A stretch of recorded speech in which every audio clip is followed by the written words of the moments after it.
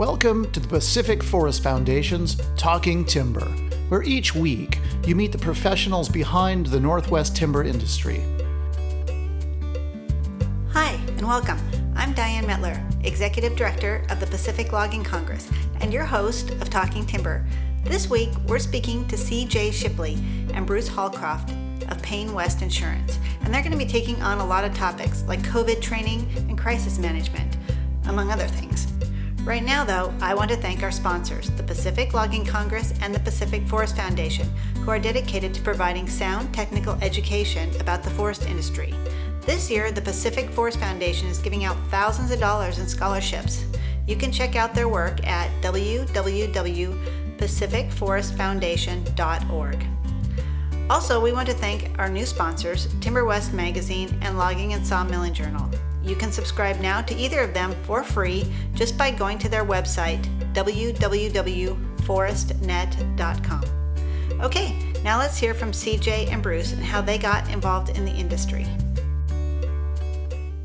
So my background is interesting how I got into insurance. I started out as a receptionist at Liberty Northwest, and I remember looking at what the brokers did, and I was always so impressed because their main job is to not only provide competitive coverage with a lot of options, but it was really problem solving and helping people out. And I was envious of that. And so I talked to my supervisor at the time and said, I'd really love to do what these brokers do and provide solutions to clients. And so at the time, they didn't have an opening, but in the meantime, an agency had recruited me, and I started basically specializing in workers' comp. And 21 years later, here I am and doing what I love and count myself as pretty darn lucky. So what is your day My like? day really varies. So because workers' comp is my specialty, you'll see a lot of claims management. So when a workers' comp claim comes in, oftentimes that insurance carrier has that cost inflated because there are so many unknowns to it. Well, the problem is when the experience mod is calculated, which is basically an indicator of how that client is performing compared to their peers, a lot of times it can be inaccurate if someone doesn't take a look at those claims and negotiate the cost of those claims down. So that takes a big portion of my day. The other part involves negotiating the cost of premium. So working with those carriers to have them sharpen their pencil and get that premium down as low as they can go.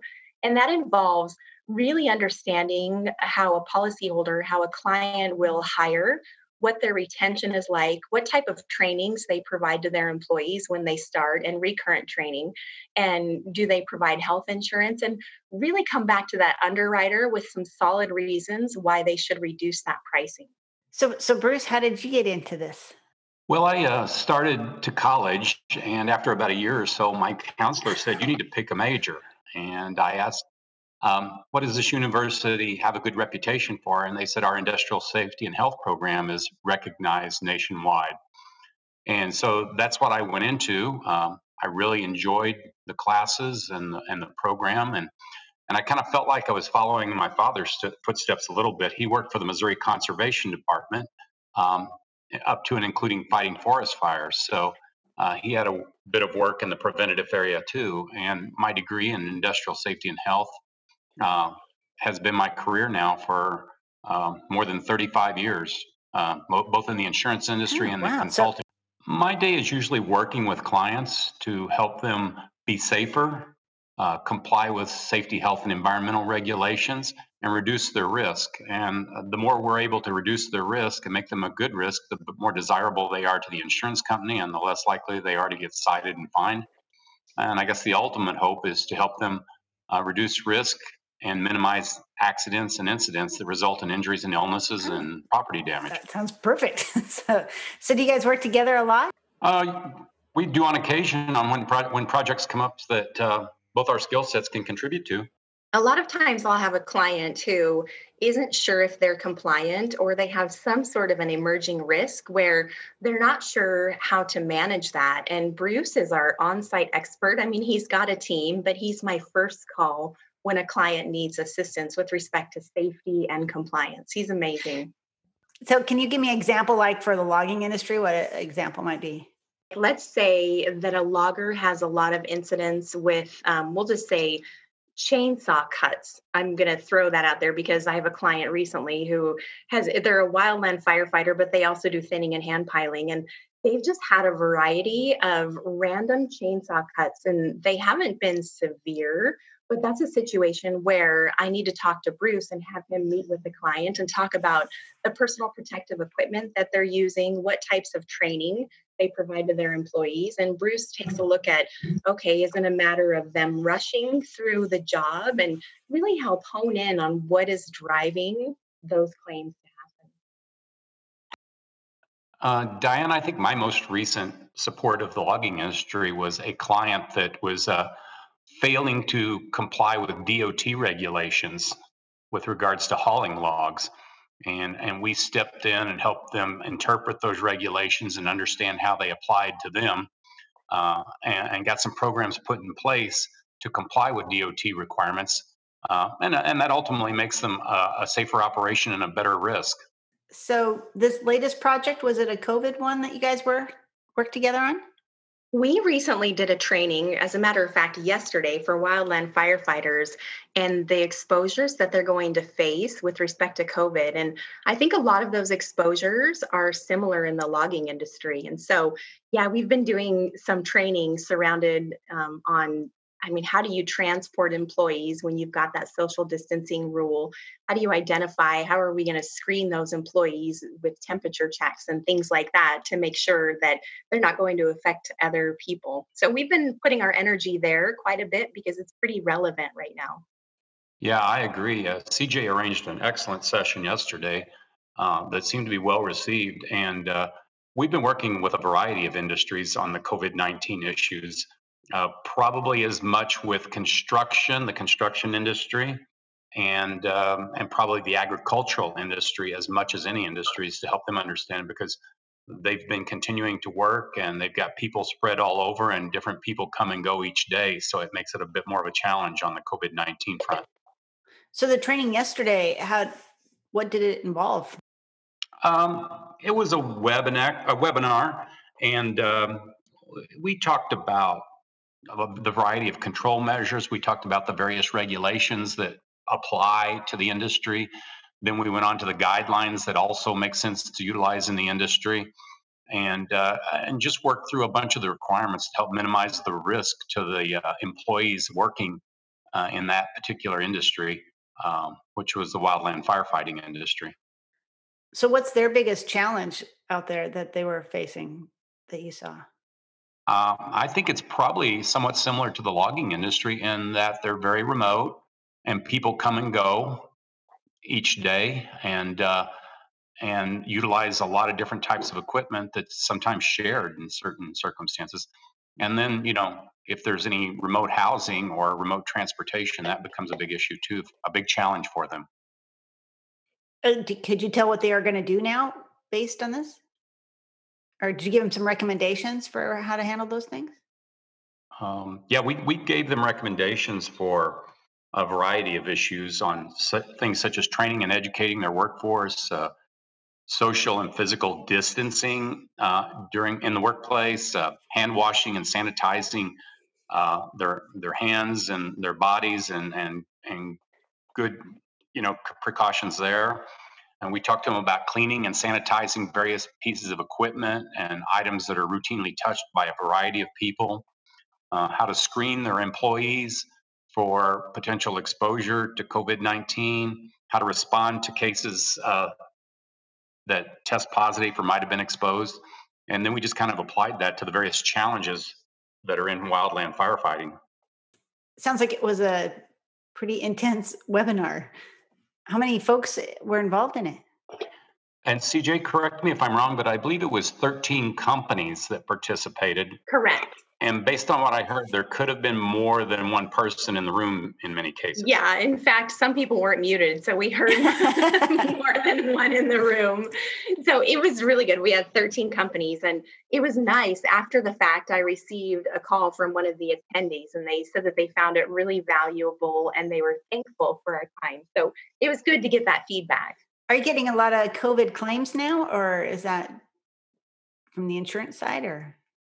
Surprisingly, I don't know about you, Bruce, but I haven't seen very many at all. And you would think with the infection rate that we would see more than what we have, especially when you look at like our long-term care business. That's where I would really expect them to originate. And we just really haven't seen very many. So super thankful for that. I would say we haven't seen that many claims, but we've seen quite a few incidents of exposure or of somebody testing positive or being near somebody that tested positive. And our clients are asking us how they need to deal with that, how they need to respond. What do you tell them then? Well, it depends on where they are in the process, but we definitely tell them to, identify that person, remove that person from the workplace, see to it that they are socially distanced, quarantined for a period of time, get tested, make sure they're clear and free of the virus before they come back to work. For sure. We had one client just earlier this week. They had tested a prospective employee. They had hired a prospective employee on the previous week. The employee came to the work on the weekend. He spent time with his girlfriend and her mother. Her mother was positive for coronavirus. He came to work and on Wednesday, he started exhibiting symptoms. He ended up testing positive for coronavirus, and he had been working with 3 other coworkers during those first 3 days in close proximity, and they have since all 3 tested positive for coronavirus. He didn't realize he had it when he came to work on Monday. The symptoms appeared on Wednesday, and during the course of that 3 days, he infected 3 other coworkers. And probably our client didn't screen him adequately, didn't go through the screening questions, maybe didn't take his temperature, didn't ask him if he had been around anybody who was positive prior to putting him on the job. And that probably should have been done. So do you think some of these things are going to just stay in place permanently, even after maybe things die down a bit, just now that people know how these things spread? I definitely think they're going to stay in place longer than anybody would like, because I think it's going to, take a cure for it before it's, completely eradicated. No, that makes sense. CJ, are you getting calls from people with questions? Like, does it change their insurance if they have somebody who did test positive, or do you get questions like that? The most common question I get is whether or not a COVID claim would be compensable under workers' comp, because the difficult part is to really pinpoint where that exposure came from. So I think about Bruce's example with that employee. It wouldn't be a workers' comp claim because his exposure was from his girlfriend's mom, but those other 3 employees, it's safe to say they may have been exposed to other people, but it's safe to say that exposure most likely came from that employee, and then it would be a compensable workers' comp claim. So I get a lot of questions like that where people just really want to know, how is that going to impact my workers' comp premium? Because they have limited control over what's going to happen. No. Oh, that makes absolute sense. So are you seeing a lot of claims like that, or not too many? Not too many. I am so surprised that we haven't seen many at all. And we just have tons and tons of clients, and it really hasn't come up. So I'm curious with this recent spike in cases, if we're going to start seeing more, because people's guard is down. And as long as our employers do those measures that Bruce talks about, I think we're still going to see a smaller amount, but everybody's guard is down. So it's difficult to say what the future holds on that. Hi, we're going to take a quick break to thank our sponsors, the Pacific Forest Foundation and the Pacific Logging Congress, as well as Timber West Magazine and Canadian Logging and Sawmilling Journal. Due to the coronavirus, the 2020 PLC Congress has been moved to 2021. But that doesn't mean they aren't active this year. They continue to promote sound technical forest education. To find out more, just visit www.pacificloggingcongress.org. Okay, back to CJ and Bruce.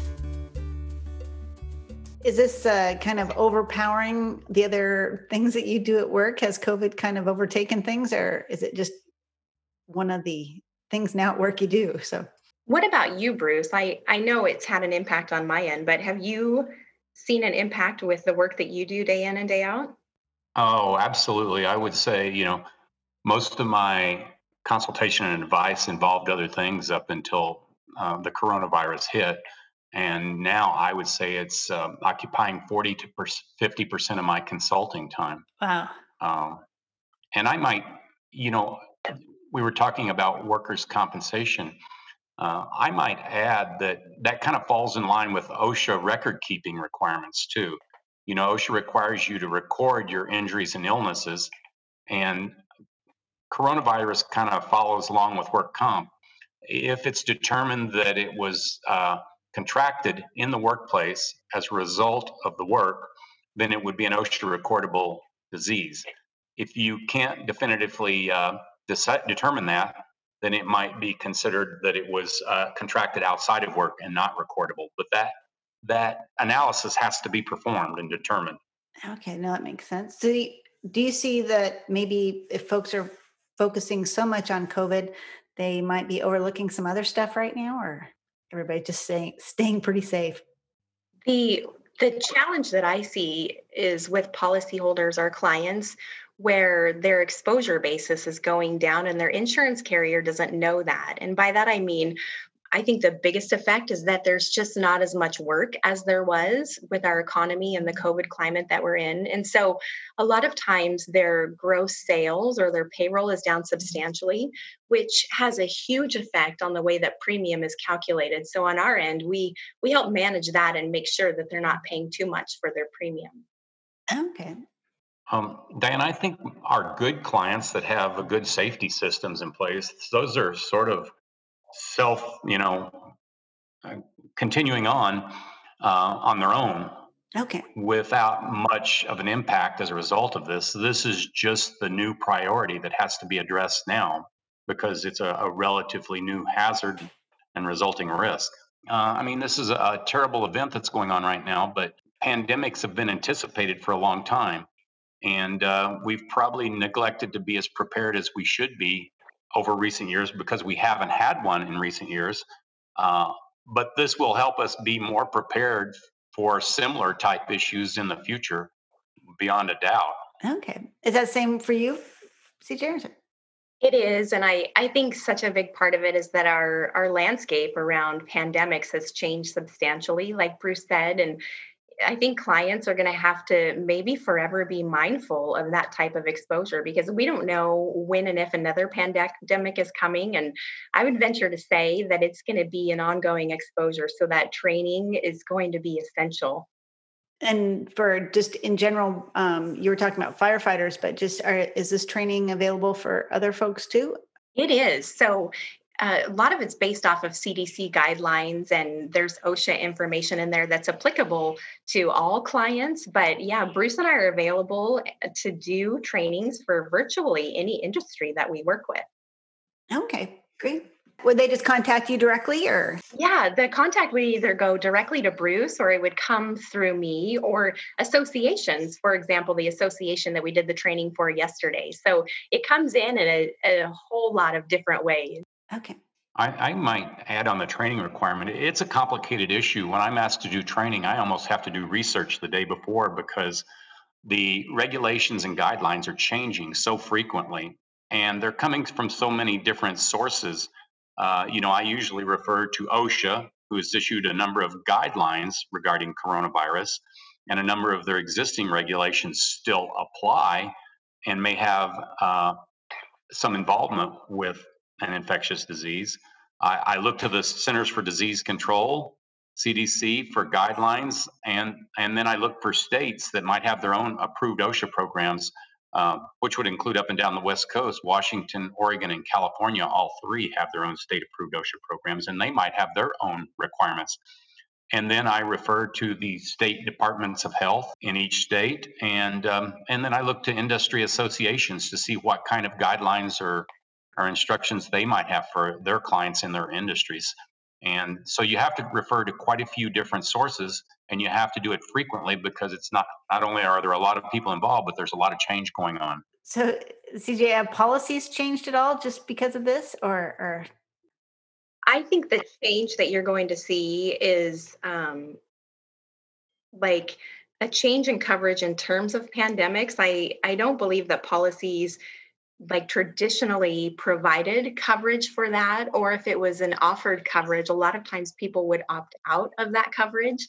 So I think it's definitely going to raise on the meter as to what types of insurance that customers buy moving forward. so are things kind of less busy or more busy for you guys? I mean, now do you feel things are kind of dying down a bit, so you're not kind of like running trying to catch up, or?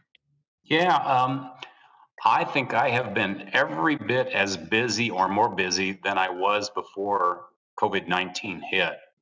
Um, we are all working remotely from home on our laptops. We're right now currently prohibited from travel, and typically a lot of my time is spent in the field visiting with clients, identifying hazards and the appropriate controls. And like I said, right now, some of that work may have dropped off, but 40 or 50% of my time is spent on COVID-19 related training and services right now. So I'm as busy as or busier than ever. Wow. So that would, I was going to ask. So when you go out in the field, are you able to do things like FaceTime folks? How do you do that now that you're homebound? Most of the work is being done by Zoom or something similar to that. In some cases, clients are taking photographs or videos of situations in the field and sending them to us to review. Uh, we are just starting, based on state requirements, to get the ability to travel on site again in some states right now, depending upon the level of opening that they're at.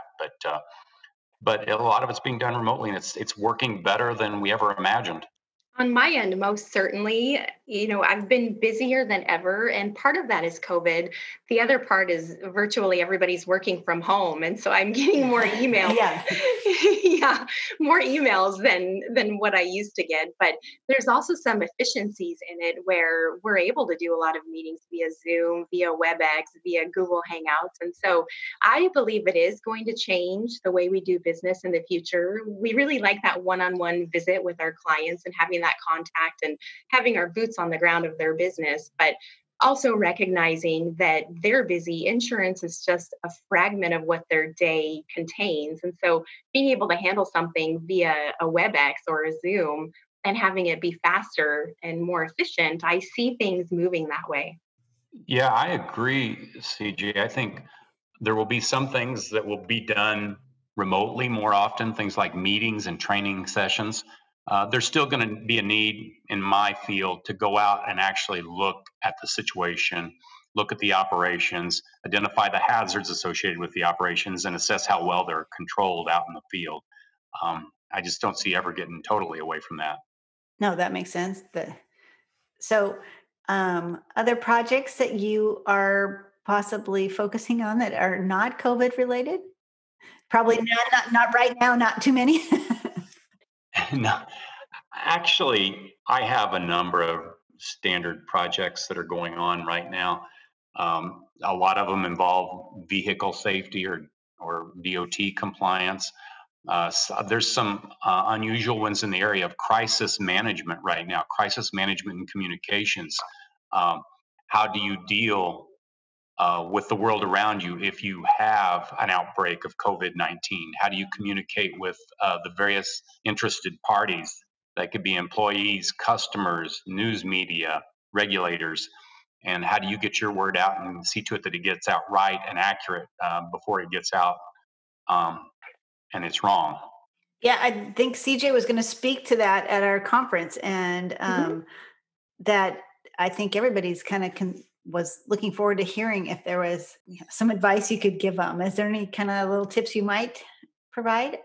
So, my training focuses on media response. So, if there's a crisis that hits an organization, the ways they can be prepared to deal with the media, because you look at news reporters and oftentimes when I prepared the presentation, I talked to a few of my contacts in journalism to really understand why they operate the way that they do, why media has such a bad reputation. And the consistent thing is that they are appraised in their work by how quickly they break a story and then how accurately. So I found that interesting that timeliness and breaking that story first is just slightly above the accuracy, and then they allow themselves a margin of error to update on that story as it develops. So really helping clients create holding statements and running them through like a sample crisis, a crisis that is likely to hit their business, create a holding statement, which is basically a statement to the media that addresses what happened. It shows emotion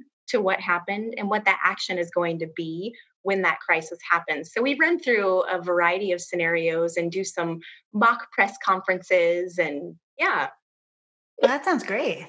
Yeah, that's right in line and complementary with the way I approach it, CG. I mean, I tell the clients to anticipate things that could go wrong, be prepared, be prepared to communicate first or early, and make sure you're accurate in your communications.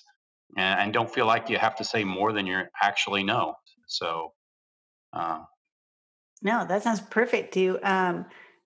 For both of you guys, how are you working at communicating to your clients? Is that about, the changes and all that? Is there having to do some extra work here? Or? On my end, for sure. I mean, there are so many moving parts as it relates to workers' comp with COVID. For example, Safe Corporation created a worker safety fund for employers in Oregon, where if there were costs associated with really keeping their area safe from COVID, that the employers could get reimbursement for that. So anytime anything develops like that, there's tremendous communication to clients. So I have a bulk email list, but there are other people who communicate better over the phone and holding webinars and things like this. So yeah, as things develop and continue to grow around this, there's a tremendous amount of communication. and I think we've also got a lot of resources and information on our company website for our clients. We've sent out mailers, blogs, a variety of issues, and then for more detailed information, we've been doing industry specific webinars or Zoom meetings, and we've been doing client specific webinars and Zoom meetings based on demand. So I've never done so many meetings in my life. Yeah, me either, actually. So, what is your website there that they would go to? www.paynewest.com. Are you guys able to like take a break yourselves and just take a vacation this year? Are you guys so overworked you can't leave the desk? One of our core values is balance, and I love it at Pain West, where I mean it's super important and it's conveyed to us that we have to have that work-life balance. It's a challenge because our passion is partnering with our clients and protecting them. But yeah, I've managed. I have a travel trailer, and I take my kids all over the Pacific Northwest. And in fact, we're going camping this weekend, so that's been my R&R and my escape from work. What about you, Bruce? Yeah, I think the same holds true for me. I mean, I don't plan to get on a plane and take a big vacation that way the rest of this year. But I've probably went into this thing saying, okay, I've got to come out of this thing better than I am going into it. Uh, And working at home gives you a little more flexibility. I can see where I'm busy during the day. And when I've got a light period, I can take that off and go for a run, walk, or a bicycle ride. And I'm probably better off today than I was when we went into it. Is there something about this company that sets it apart from others that you'd like me to mention? I think that when clients look at insurance, they view it as a necessary evil and they purchase that coverage, they purchase that policy. And when it really matters to them is when they have a claim. What I love about our philosophy is we have a different version of what a modern advisor looks like and what a client relationship should look like. So we've developed basically a frontline approach to identifying and applying solutions to traditionally ignored risks or emerging risks. And then we provide solutions that they really can't get anywhere else because of the bench strength of our team. Bruce, what about your team? Yeah. Yeah, I would say I am pleased with how dedicated we are to safety and risk control. We have 8 risk control professionals throughout our 4-state footprint, and that's more than any other agent or broker out there has. And so we have a strong commitment to helping our clients be safer and reduce risk. And there's really no better way to control their insurance costs or make their insurance available than to have low losses. Yeah, and for the logging end of it, I was just curious, are there some risks that you see more often that need to be addressed? Well, it's definitely hazardous work. There's a lot of ways you can get hurt on the job, and you're working in really remote areas on occasion on really rough terrain with a lot of significant equipment. And so it's an industry that really has to put safety at the forefront because there's a lot that can go wrong in the logging industry. And it's traditionally has one of the higher accident rates of a lot of industries out there. So, it's up there with construction and fishing and a variety of other industries that have some similar exposure. So it needs to be a priority. Okay. Would you say the same thing, CJ? Yeah, I would definitely agree with that. Is staying ahead of things and really honing in on those clients that are having a frequency issue or severity claims and just trying to stay ahead of it and prevent those things from happening. Safety is not rocket science. Anybody can be good at it. And I always say, if you want to be good at safety, take a look at something else you're really good at and look at how you manage that activity and apply those same principles to safety, and you'll be good at safety just like you are whatever else you're good at. We want to thank our sponsors, the Pacific Forest Foundation and the Pacific Logging Congress, as well as Timber West Magazine and Logging and Sawmilling Journal for making this podcast possible. And of course, our biggest thank you goes out to CJ and Bruce for taking part in Talking Timber. Okay, until next time, take care.